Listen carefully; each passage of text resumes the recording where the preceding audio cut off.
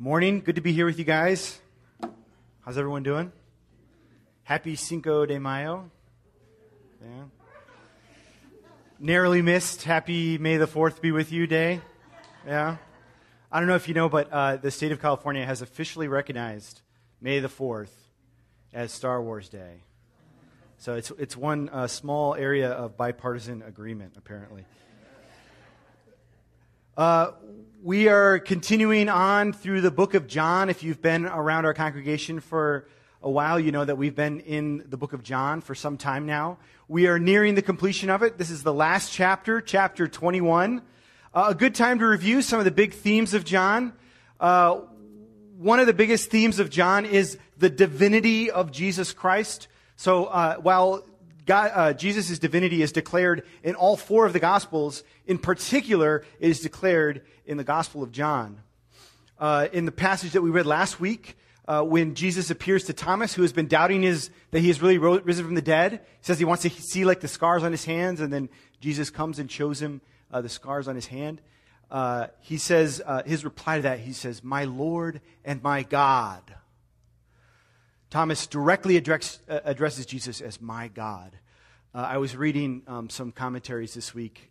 It's always good to see what the people that are trying to say that Jesus wasn't God and that the disciples didn't think Jesus was God, what they make of that passage. And I read that one of the commentators said that Thomas is saying, "My Lord" to Jesus, and then he kind of looks up and says, "My God." So he's kind of like, "My Lord and my God." So I just does complete violence to the text, of course. The natural reading is that he's speaking to Jesus. He says, "My Lord and my God." So the divinity of Jesus is declared throughout the book of John. It's one of the big themes. The purpose of the book of John, if you were with us last week, we read that John says, "These things were written so that you may believe that Jesus is the Christ." So one of the big themes of John is that Jesus is the fulfillment of all the Jewish hopes. All of the Old Testament promises, as Paul says, are yes in Jesus. So Jesus is the Messiah, the one that was sent. And then he says that by believing, you may have life in his name. So the third big theme is that eternal life is to be found in Jesus Christ through belief. Not through our works, not through the deeds of our flesh, not through acquiring by our actions a righteousness of our own, but through believing in Jesus Christ. And as the hymn that we sang this morning said, dressed in his righteousness alone, faultless we stand before the throne. Those are the big themes of John. So our text today is John 21, 1 through 14. I'm going to read through it again. We read through it once, but it's always good to hear from God's word again. So gird your loins and let's hear from God. It's a quote from the scriptures, okay? I didn't just say that. That's from Job. All right, God comes to Job and says, "Gird your loins and I will question you like a man." All right, so we're coming before God's word. He's going to speak to us. We're listening to him. Gird your loins, prepare to hear from God. After this, Jesus revealed himself again to the disciples by the Sea of Tiberias.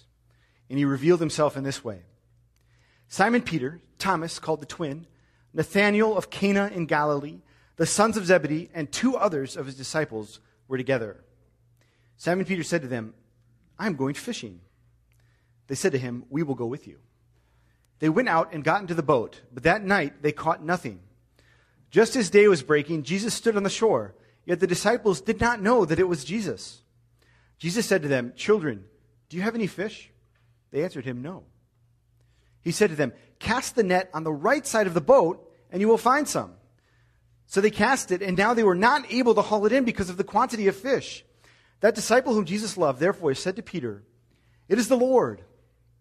When Simon Peter heard this, that it was the Lord, he put on his outer garment, for he was stripped for work, and threw himself into the sea. The other disciples came in the boat, dragging the net full of fish, for they were not far from the land, but about 100 yards off. When they got out on land, they saw a charcoal fire in place with fish laid out on it and bread. Jesus said to them, "Bring some of the fish that you have just caught." So Simon Peter went aboard and hauled the net ashore, full of large fish, 153 of them. And although there were so many, the net was not torn. Jesus said to them, "Come and have breakfast." Now none of the disciples dared to ask him, "Who are you?" They knew it was the Lord. Jesus came and took the bread and gave it to them, and so with the fish. This was now the third time that Jesus was revealed to the disciples after he was raised from the dead. Amen. Great passage. So this is not the most replete with theological profundity passages in all of John. It's a pretty simple story. This is, as John says at the end of this passage, he said this is the third time that Jesus has appeared. And we can see throughout it all of those little details that John loves to throw into his gospel. Because John is concerned with emphasizing that he was present for the events that he is recounting. So when he records Jesus' words and actions, he places himself right in the midst of it. So as we enter into this text, it's good for us too to have an eye for the same details that John wants us to see. So first of all, at the end it says that this is now the third time that Jesus has appeared to his disciples. The first time had been on the day of Easter, actually Easter Sunday when Jesus rose from the dead. That evening, his disciples had gathered together in a room. They had locked the doors because they were afraid of the Jews. The rumor had circulated in the city that the tomb was empty, that Jesus had been raised from the dead. And so they're huddled together, afraid that the Jews are going to try and kill them. And while they're doing that, into their midst walks Jesus. So through the locked doors, he appears, and they see him. The second time is 8 days later. That's the passage we talked about last week if you were here. Thomas was not present during that initial appearance by Jesus. And so Thomas, when his fellow disciples told him about it, he did not believe that it had happened. And so 8 days later, again they're in a room, again the door is locked, again Jesus walks through somehow these locked doors and appears before his disciples. This time he shows his scars to Thomas and encourages him to touch them to see that it is real. So now this is the third time. Now when I say third time, I don't mean like absolutely the third time because there were other occurrences in which Jesus appeared in between when he rose from the dead and now to other people. So he appeared to Mary Magdalene initially when he rose from the dead. There was another time when two of his disciples were walking to Emmaus, and Jesus came and appeared to them. So when John says that this is the third appearance, he means that this is the third time in which most or all of the disciples were gathered together, and Jesus came and revealed himself to like the body of the apostles, the body of the disciples. So that is what he means by the third time. Also significant is where this actually takes place. It takes place in Galilee. The first two appearances were in Jerusalem. Now, we don't know how much time has passed between the second and third appearance, but long enough for them to have traveled from Jerusalem to Galilee, which was not a short journey. Why did they go to Galilee? Well, in Jesus' initial appearance to Mary, he had actually told her, "Go and tell my disciples that I will appear to you in Galilee. Go to Galilee and I will appear to you there." And so the disciples here, after spending a little bit of time in Jerusalem, are being obedient to what Jesus had told them. They've gone to Galilee, and that is where Jesus is going to appear to them. So that's kind of an outline of the setting. Some of the specific details that are present in this story. John has just an amazing eye for detail. So first of all, he specifies exactly who is present in the boat. He says Simon Peter is there, Thomas is there, Nathanael is there, the two sons of Zebedee. That's John himself. His dad was Zebedee. So John himself is in the boat, the author, his brother James, and then two of the other disciples. So 8 of the 11 remaining disciples, after Judas has destroyed himself, after 8 of the 11 disciples are in the boat. They aren't all in the boat, but 8 of them are. I have a little theory. I don't know if this is true. I have a theory about why just 8 were in there. We know from the rest of Scripture that a lot of Jesus' early followers and all of his like kind of core key followers were fishermen. So Peter, Andrew, John, and James, we know for sure are fishermen. Maybe some of the other ones were too. So I imagine that like there were 8 of them that were fishermen, and when Peter says, "I'm going to go fish," those ones that were fishermen, they're like, "Oh, we'll go too." And the other ones, the ones that were like tax collectors, city folk, they're like, "No, thank you." That would be me, by the way. I've gone fishing before, and it was extremely boring. I'm sorry if I'm offending anybody. I don't know if there's any fishing lovers. I have members in my own family that love to fish. This fishing that they do sounds like the worst fishing possible, right? They go out. They're out fishing all night long. 7 hours, 8 hours. How long is the night? It's a long time. How many fish do they catch? None. 0 fish. I went fishing for 30 minutes and I didn't catch anything, and I was done.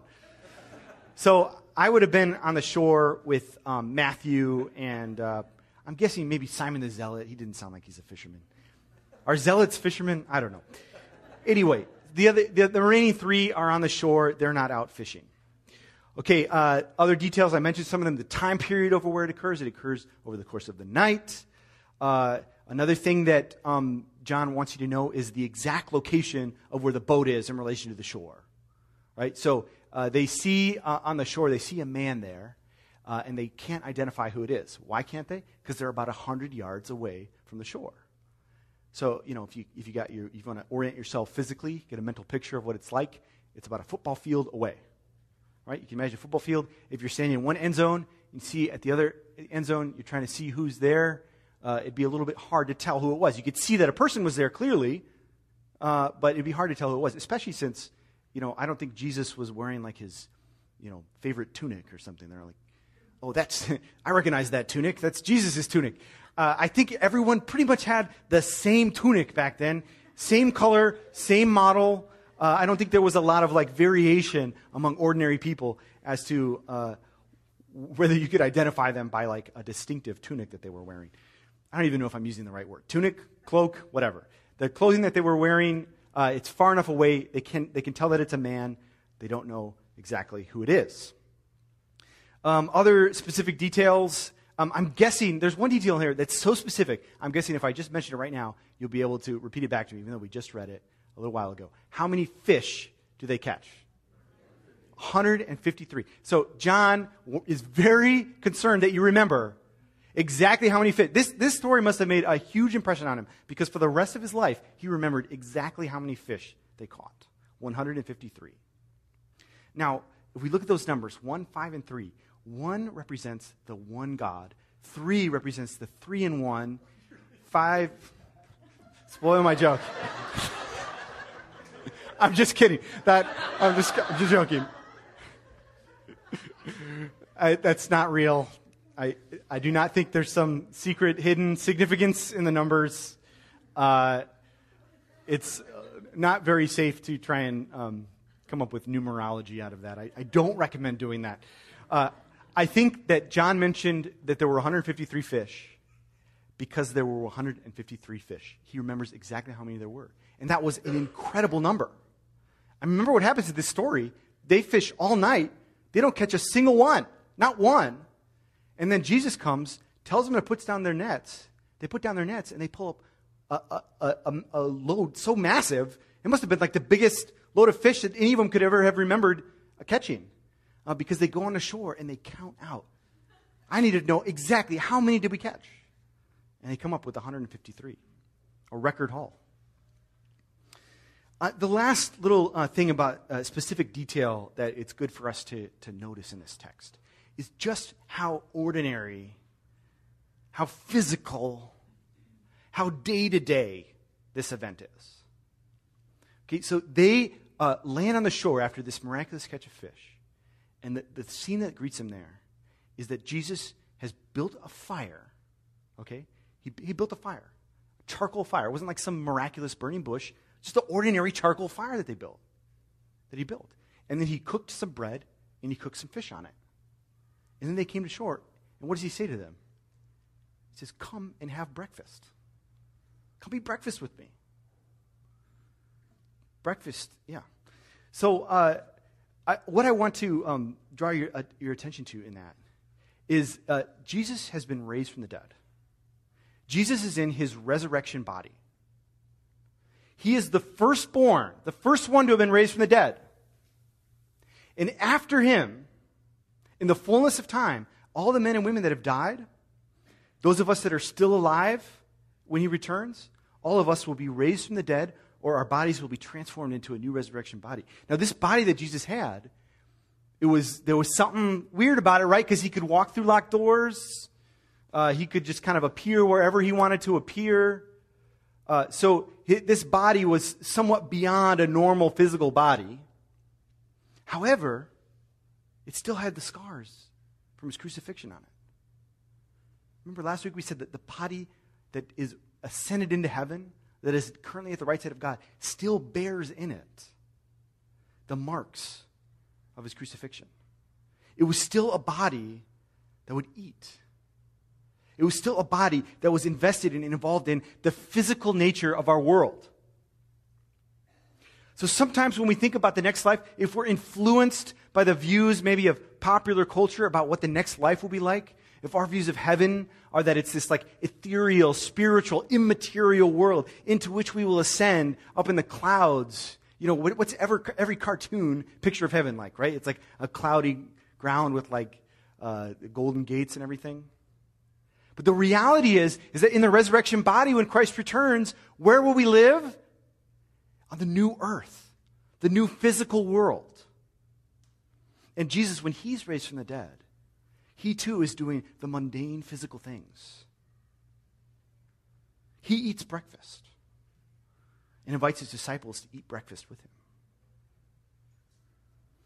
When we are raised from the dead, when the next life begins, we are still going to be eating breakfast. Amen? That's good news, right? Breakfast, everyone knows it's the best meal of the day. And not only will it be breakfast, it will be a perfected breakfast. So think about the best breakfast you've ever had on the new earth. It will be even better. So that is some of the just specific details that John wants to bring out of this text to emphasize that he was there. Now, as I said, there isn't like a ton of, this isn't like one of Jesus' theologically profound talks. I mean, basically all he says, right, is like, do you have any fish? Come and have breakfast. I mean, it's not like a theological treatise here. However, there is present in the text a key metaphor. One of the recurring metaphors that is present in Jesus' ministry throughout the gospel accounts. Primarily in Matthew, Mark, and Luke, but there's also hints of it in John. And that is the use of fish or fishing as a metaphor to understand the ministry of the apostles. So let's talk a little bit about fish in the scriptures. Now, if you guys know this sign here, you've probably seen that on the back of a car that's cutting you off. Just kidding, hopefully not. Although if you do have one of those on your car, remember, don't cut people off, right? Because everyone knows that that's a Christian symbol, and they're going to identify Christianity with your behavior when you're driving. So if you want to cut people off, just take the fish off, okay? I won't judge you on that one. So the reason that this became a symbol for Christianity, first of all, it's very common in Jesus' ministry, but also the Greek word, ichthus, was used as like a secret identifying symbol for Christians in the early period, back when Christianity was illegal. You see the first letters there. I don't know if you see that. It's an iota and then a chi. Or you can say an I and an X if you don't want to remember that. An I and an X. The first letter of Jesus is an iota, and the first letter of Christ in the Greek is chi. And so it was kind of like a shorthand way. They would just write I or iota chi to signify Jesus Christ. And they actually invented theta stands for theos or God. Upsilon is huios or son. And then the sigma is soter or Savior. So if you spell out the whole thing, it's Jesus Christ of God, Son, the Savior. Word order was a little bit flexible in Greek. It is a little flexible in Greek. So we would probably say Jesus Christ, Son of God, rather than of God the Son. So it was a way for the early Christians to identify themselves. They identify themselves with this symbol of the fish and the word ichthus. Another idea in the scriptures, the fish as a metaphor, is that the fact that the disciples, when they were called, when they were summoned to follow Jesus, the location from which they were summoned, many of them, was actually a boat fishing. Like literally, Peter, Andrew, John and James were in boats with their fathers fishing when Jesus called them to be his disciples. Early on in the gospel accounts, in Matthew, Mark, and Luke, these men are in their boats fishing. And Jesus says, come follow me. Rather than be fishers of fish, you will now become fishers of men. Identifying their old job as a metaphor for their new one. In fact, in one of the accounts in Luke 5, 4 through 10, this story that happens here in John 21, almost exactly the same story happens previously. So at the beginning of this ministry, almost the same thing happens. The disciples are in a boat, they fish all night, they catch nothing. Jesus comes, tells them to put their nets down again, they pull them up, and there's a ton of fish in there. Peter even has a very similar reaction. Don't you love the reaction of Peter, by the way? One thing to know about Peter's reaction is, if you remember, the last time Peter has talked to Jesus one-on-one, it was when he declared that he would never betray him. And then Jesus said, you will betray me, actually, 3 times. And then Peter betrays him. So they haven't yet had, that awkward conversation yet, which we will get to in a second, or next week. But Peter, as soon as he realizes that it's Jesus, he jumps into the water and swims 100 yards to get to him. He has a similar reaction when it happens the first time. In fact, I think that, if you notice John, when Jesus tells them to put their nets down and they start to pull up the nets and they're full of fish, and then John says, it's the Lord. It's probably because he remembers, wait a second, this has happened before. This is the power of God at work again in bringing into our nets these fish. A third place where we see fish as a metaphor in the Scriptures is in a parable of Jesus in Matthew 13. Now, let me tell you this parable because it's very relevant for what John wants us to understand about fishing and the way it's used as a metaphor throughout Scriptures. So Jesus is saying this parable. He says the kingdom of God is like men who are fishing. They put their nets down into the water. The nets fill up with fish. They pull the nets up. They take them to shore. And then they put all the fish on the shore and they separate the good fish from the bad fish. He says, in the same way, the kingdom of God, men will be gathered into the kingdom of God. And then at the end of time, the angels will judge the church, and those that were not true followers of Jesus will be cast out of the church. So this metaphor, this parable that Jesus tells, helps us understand what exactly he wants to convey by the imagery of fishermen.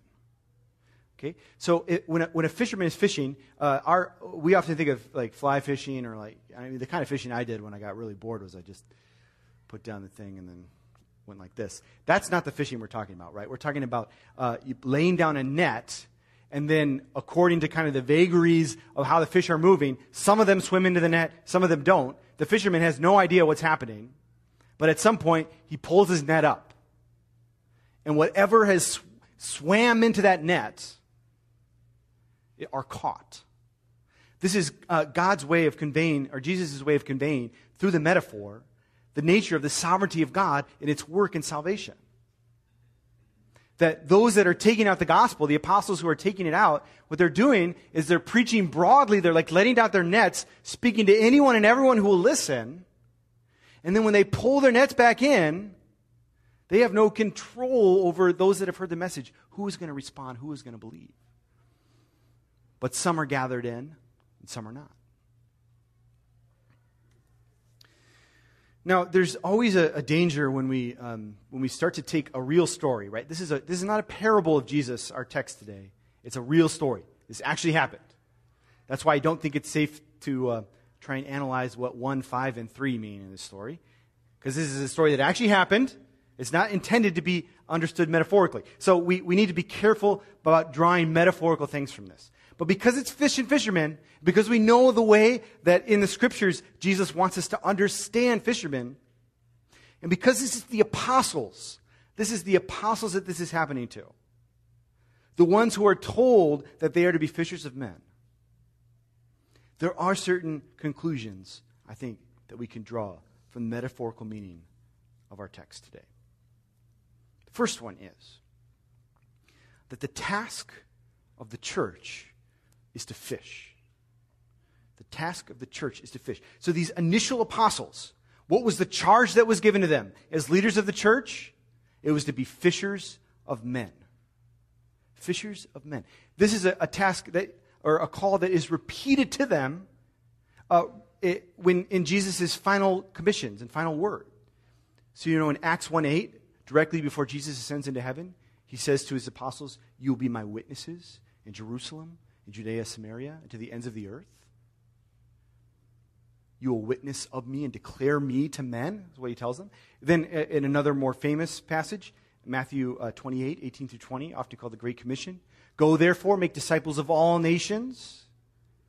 This is the commission that is placed upon the apostles. The task that is given to the church is to be fishers of men, to cast the nets out into the world and draw into our community, into our communion, those in whom God works, those whom God causes to swim into the net. That leads into the second thing we can get out of this. The power that is at work in the fishing, the power that creates the catch, is the spiritual power of God, the power of the Spirit at work in the act of fishing. They fish all night. What happens? They catch nothing. They fish one time. They lay down their nets one more time, and it's full. Unmistakable divine revelation that Jesus Christ is the one who will bring into his church all those that he wants. The power that is at work in the ministry of the church is the spiritual power of God. He alone determines the fruitfulness or lack of fruitfulness of the ministry of the church. A third thing that we see in this, third conclusion that we can draw, that the ones that are caught are known to Jesus and for him. So I'm not going to analyze the numerology of 153, but I do think that John tells us exactly how many fish are caught, because Jesus knows exactly how many fish there are out in the world that are going to be caught by his people. And that every single one of those that is going to swim into the nets of the church, to be caught by them and drawn in, are both known to him and are for him. Do you have any fish? He says. Catch fish for me.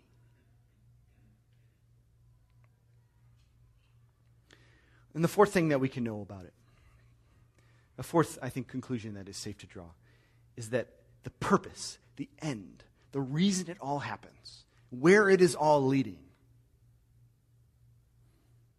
Why do we fish? So that men may be drawn into communion with Jesus. Where do they end up after they fish? On the shore, sharing a meal with Jesus Christ. Having breakfast together with him. And this breaking of bread with Jesus is a preview. It's a little taste of the feast that will be enjoyed when the Lord returns again, when the dead are raised, when the church is gathered before him. What will happen? What will be the first action that follows judgment in the church of God? It will be the wedding feast of the Lamb. The end of all this, the end of our fishing, the end of bringing men into communion, and the end of our own being brought in is so that we can celebrate and eat and enjoy fellowship with Jesus Christ, the incarnate Word of God, by the power of the Spirit. This is the purpose of God's church. This is why we are here. And in fact, what we are doing this morning in our own gathering, all of us together, we too are previewing, getting a little foretaste of the wedding feast of the Lamb. As we come and as we share together the bread and the wine, as we eat together, as Christ is displayed to us in the bread, which he said is his body, and the wine, which he said is his blood poured out for us. We are both having communion with him in a real way as his people. Friends, that is what we are doing together this morning. We are having communion with God. Don't let that word lose its meaning to us. We are communing together. Jesus Christ is here in the sacraments. And as we eat, we are previewing, getting a foretaste of the feast which is to come. Remembering the death, the broken body that symbolizes the curtain that was torn asunder, that we may enter into God's presence. The blood that was poured out, which is the seal of the new covenant that we have with God. This is what we remember. This is what is presented to us. So this morning, come and have breakfast. If you belong to Jesus, come and eat. Eat the bread, which is his body, and drink the wine, which is his blood poured out. You are all invited to the table. Pray with me.